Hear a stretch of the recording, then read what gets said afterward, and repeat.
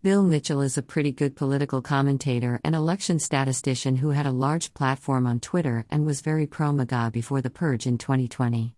Over the years, I have found him to be pretty good at identifying election trends, especially on game day during actual elections.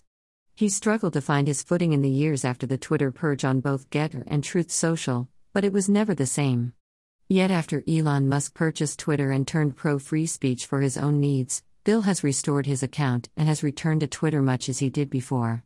Only this time, he is mysteriously anti-Trump, much like Drudge did during the last election. It's bizarre to watch from these guys. They were for all things Trump, then suddenly they switched to an anti-Trump position. The first conclusion is that they had someone get to them. But I don't think that goes far enough. It's like many of the never-Trumpers that are out there. It comes down to what they believe politics to be, and that Trump violates that unwritten rule, and once they conclude that in their minds, they switch sentiments. Whatever it is, Bill Mitchell has gone entirely over to Ron DeSantis for all kinds of reasons, none of them good, and has been pouring it on heavily against Trump as if he thinks he is going to move the MAGA needle, which brings up a very interesting consideration. I would consider Bill Mitchell to be one of the best political strategists out there, much better than Karl Rove and even Newt Gingrich. So why, if that is so, then how could he suddenly be so wrong about Trump? Trump hasn't changed, Bill Mitchell, Mr. MAGA himself, did. So why, and is he right? The Reno position for Ron DeSantis is that he's Trump light. You can have the taste of the beer without all the calories. And Bill has suddenly been preaching the Reno mantra that Ron DeSantis is everything that Trump is. He even legislates to the right of Trump on most things. And I think that's true. I think Ron DeSantis is more of a conservative than President Trump. And yes, Trump got suckered with COVID and Dr. Fauci. At some point, he will have to explain all that away and stop talking about Operation Warp Speed because everything related to COVID was a mistake. But Ron DeSantis was just as suckered. Everyone was suckered, except for me, regarding COVID.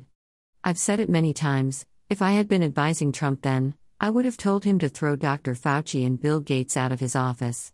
But at that time, I was the only one saying such things. It was an election year, and the media was all over the story. And Dr. Fauci was the most famous person in America during the summer of 2020. If Trump had fired him, that would have killed his election chances at that time. Knowing what we do now, I was right, the rest of the world was wrong, and Trump got caught in the crossfire. My view of it was that Trump had managed the country very well until COVID. COVID was a bioweapon meant to steal an election and destroy the American economy that was threatening the world's liberal world order. So the bad guys pulled the grenade, dropped it into the punch bowl, and blew up everyone, hoping to create a great reset for the World Economic Forum, which had long been planned for.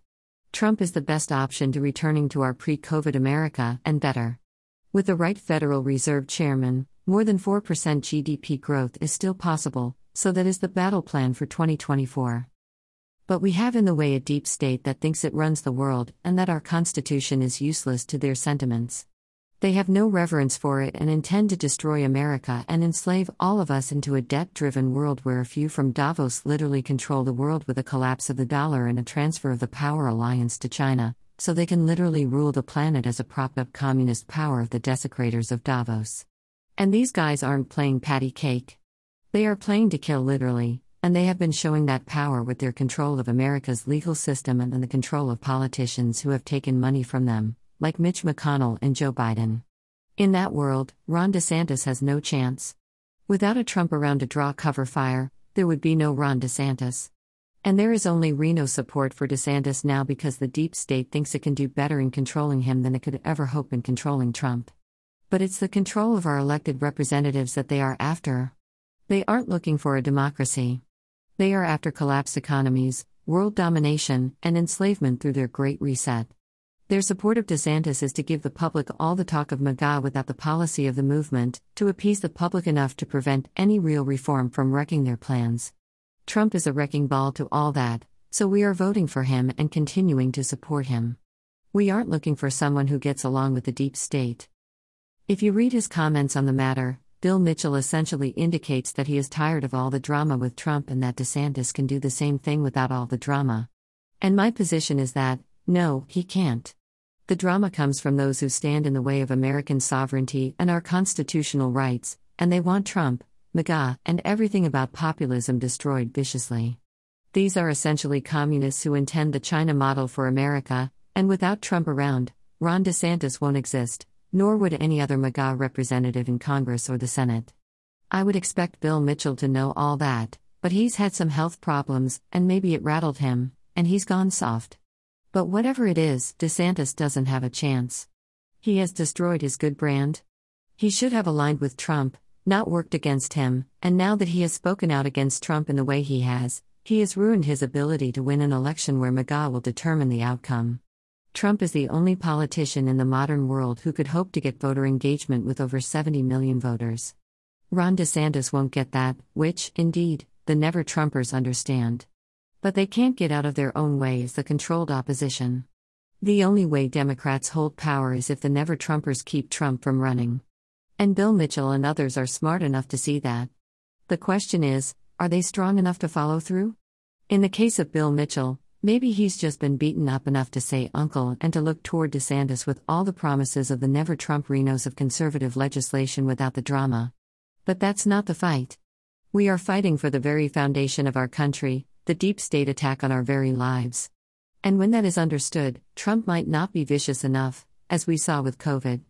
But if not him, then who? We know he did well before, and he's out for revenge because of what they have done to him, which is what most of us feel as well, Republicans and Democrats. And that is what the 2024 election really comes down to, revenge and rebuilding. Not another Reno-controlled asset that helps the deep state, which is all Ron DeSantis would be to the election process. Rich Hoffman. Click to buy the Gunfighter's Guide to Business.